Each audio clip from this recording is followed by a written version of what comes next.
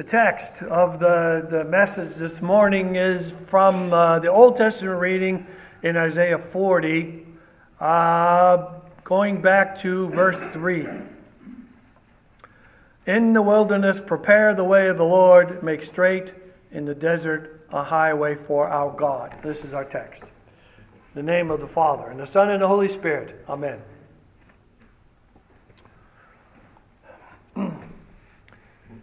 God's word here is pretty tough on us. I was thinking that there are some life circumstances, like so much of what God does, is impossible to undo, to rescue yourself out of it. There are accidents, and there's sickness, and there's tragedy, and those things that happen to us, and there's very little we can stop about it, whether sometimes it's slow and sometimes it's quick, but there isn't any hand to fix some of these things.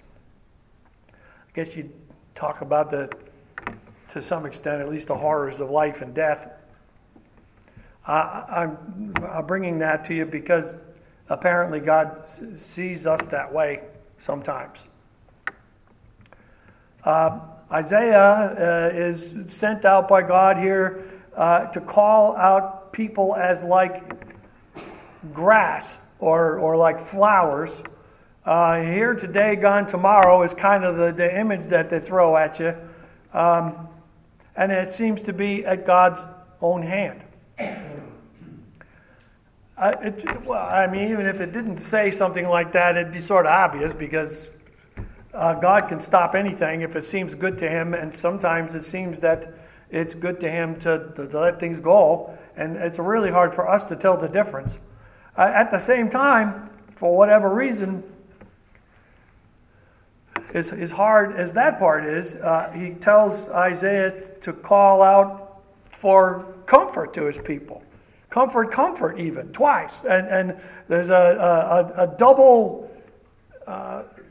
change, a gift or comfort back for all of Israel's sins. But you understand that they are in exile when these things are said to them. The whole thing has been brought about by God.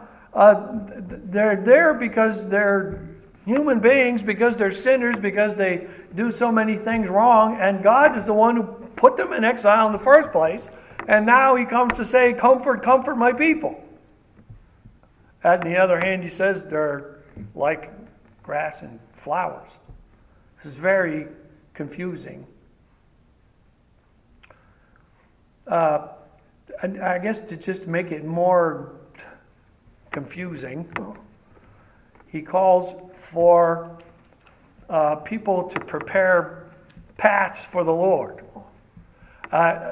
which is rather strange because, if you're in exile in Babylon, between you and home, where God had said that he dwells in his temple there in Jerusalem, there's a whole bunch of really nasty desert, probably the worst, nasty, hottest, driest, deathly desert on the planet, the Saudi desert. How are you supposed to build a highway if you're in exile and you're oppressed and God put you there in the first place? How are you supposed to build a highway from there to there in the wilderness? How can anyone make a road like that? It's an impassable desert, essentially. And, it's a kind of a mixed message. You've got hope and you've got hopelessness at the same time coming from God, and it's very hard. Now, it seems like, stop me if I'm wrong about this, it seems like we should have more value to God than grass or flowers. No matter what, though, however it seems to us, God can see your sinfulness. It's not like it stops. He knows exactly even what the future holds, and you haven't even thought of how much trouble you can get in yet, and he knows already. He can see that you sin. He can see that it offends him. He can see that it's going to continue. Death is kind of portrayed here like the breath of God that destroys is the rightful outcome for sinners. That's what we should get. Now, how even can anyone escape the open and direct demand and declaration of God? So, we have the same difficult message of where is the hope, where is the rescue? And here we sit in the impossible wilderness of our sin and leading to death and condemnation. Here we sit. Now, as Israel, as it turns out, was in fact restored without any effort on their own because they couldn't make any. They didn't get themselves home to Israel. God did that. He inspired people to provide them a way, not a highway exactly, but the means and the ability to get to where they needed to go, to put their city back, to put their temple back, to put, if you will, the Old Testament residents of God back together. And they were brought home across the wilderness expanse from Babylon to Jerusalem, somehow rather miraculously, but also from the greater expanse of their sin, because they deserved to be in Babylon. They instigated that, and God made it happen.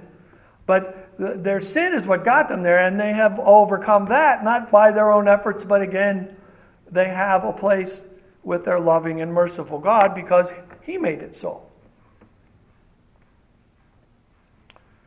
Now, it's true, kind of unavoidably, that we should be destroyed utterly because of sin and lead ourselves to death and condemnation. But the way of the Lord, as it turns out, in the same way that it was prepared for the people of Israel, has also been prepared for you. You heard some of that in the gospel message that John the Baptist was the way that God has sent to prepare the way for Jesus to come. But that's only part of the story. Because, you see, you understand that we need a way to God. You can't go to God because you don't know where He is. How could He be found? But it's not like God is unaware of this. So He came to you. We're in this Advent season. Christ's first advent is about to be celebrated in this Christmas season where the Son of God is born into the world, just like He's promised here in Isaiah in this very passage, as cryptic as it might well seem. And He Himself sent messengers to announce His presence in the world. There were the angels that came to the shepherds, and there were the wise men that came to the king, and there were disciples that were sent ahead of Him to walk, and there was John the Baptist preparing the people for them. All that was done by God, set up by God for the coming of the Savior, to rescue you completely by His coming. That's why He came, by His own precious blood, by His death, by His rising from death, destroying death for you, and by the Holy Spirit that He sent to you that lives in you even now. God announced here that all flesh shall see Him together. Well, you could say that everybody that was walking around in Jesus' time, there were an awful lot of them, and saw God in the flesh. Because there was Jesus standing there. His face was there. That was the face of God. And they all saw Him. But that was only a part of the world. It was certainly not all flesh. Because there's been a lot of people that have come before you, and there'll be more after you. And there's a fair chance that somewhere along the line that you'll find yourself facing your own mortality. But even though many saw Him in His first coming, there is this great promise that Isaiah throws out on the table that He'll come again to make all things new, to perfect everything, even you. And all of that will be for your good, for your eternity, for your welcome place with Him. He's waiting to come for that, for your eternal perfection, for your holiness, for the life that has been promised and waits in perfection by His side. All of this waits for the second advent. whether you are living or dead, the promise will stand. Isaiah says the word of the Lord will stand forever, and he's promised this to you, his own children, his bride, his own body, his personal people.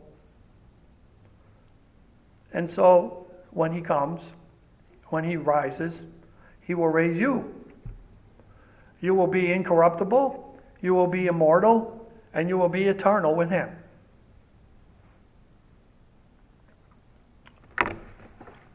There's the other thing here that may be not obvious to you. Isaiah calls you, God's people, he calls you heralds.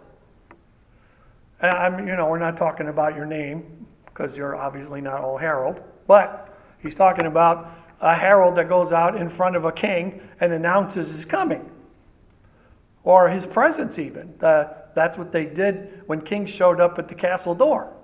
The herald comes forth and says, hey, by the way, the king's out here. They were probably more formal than that.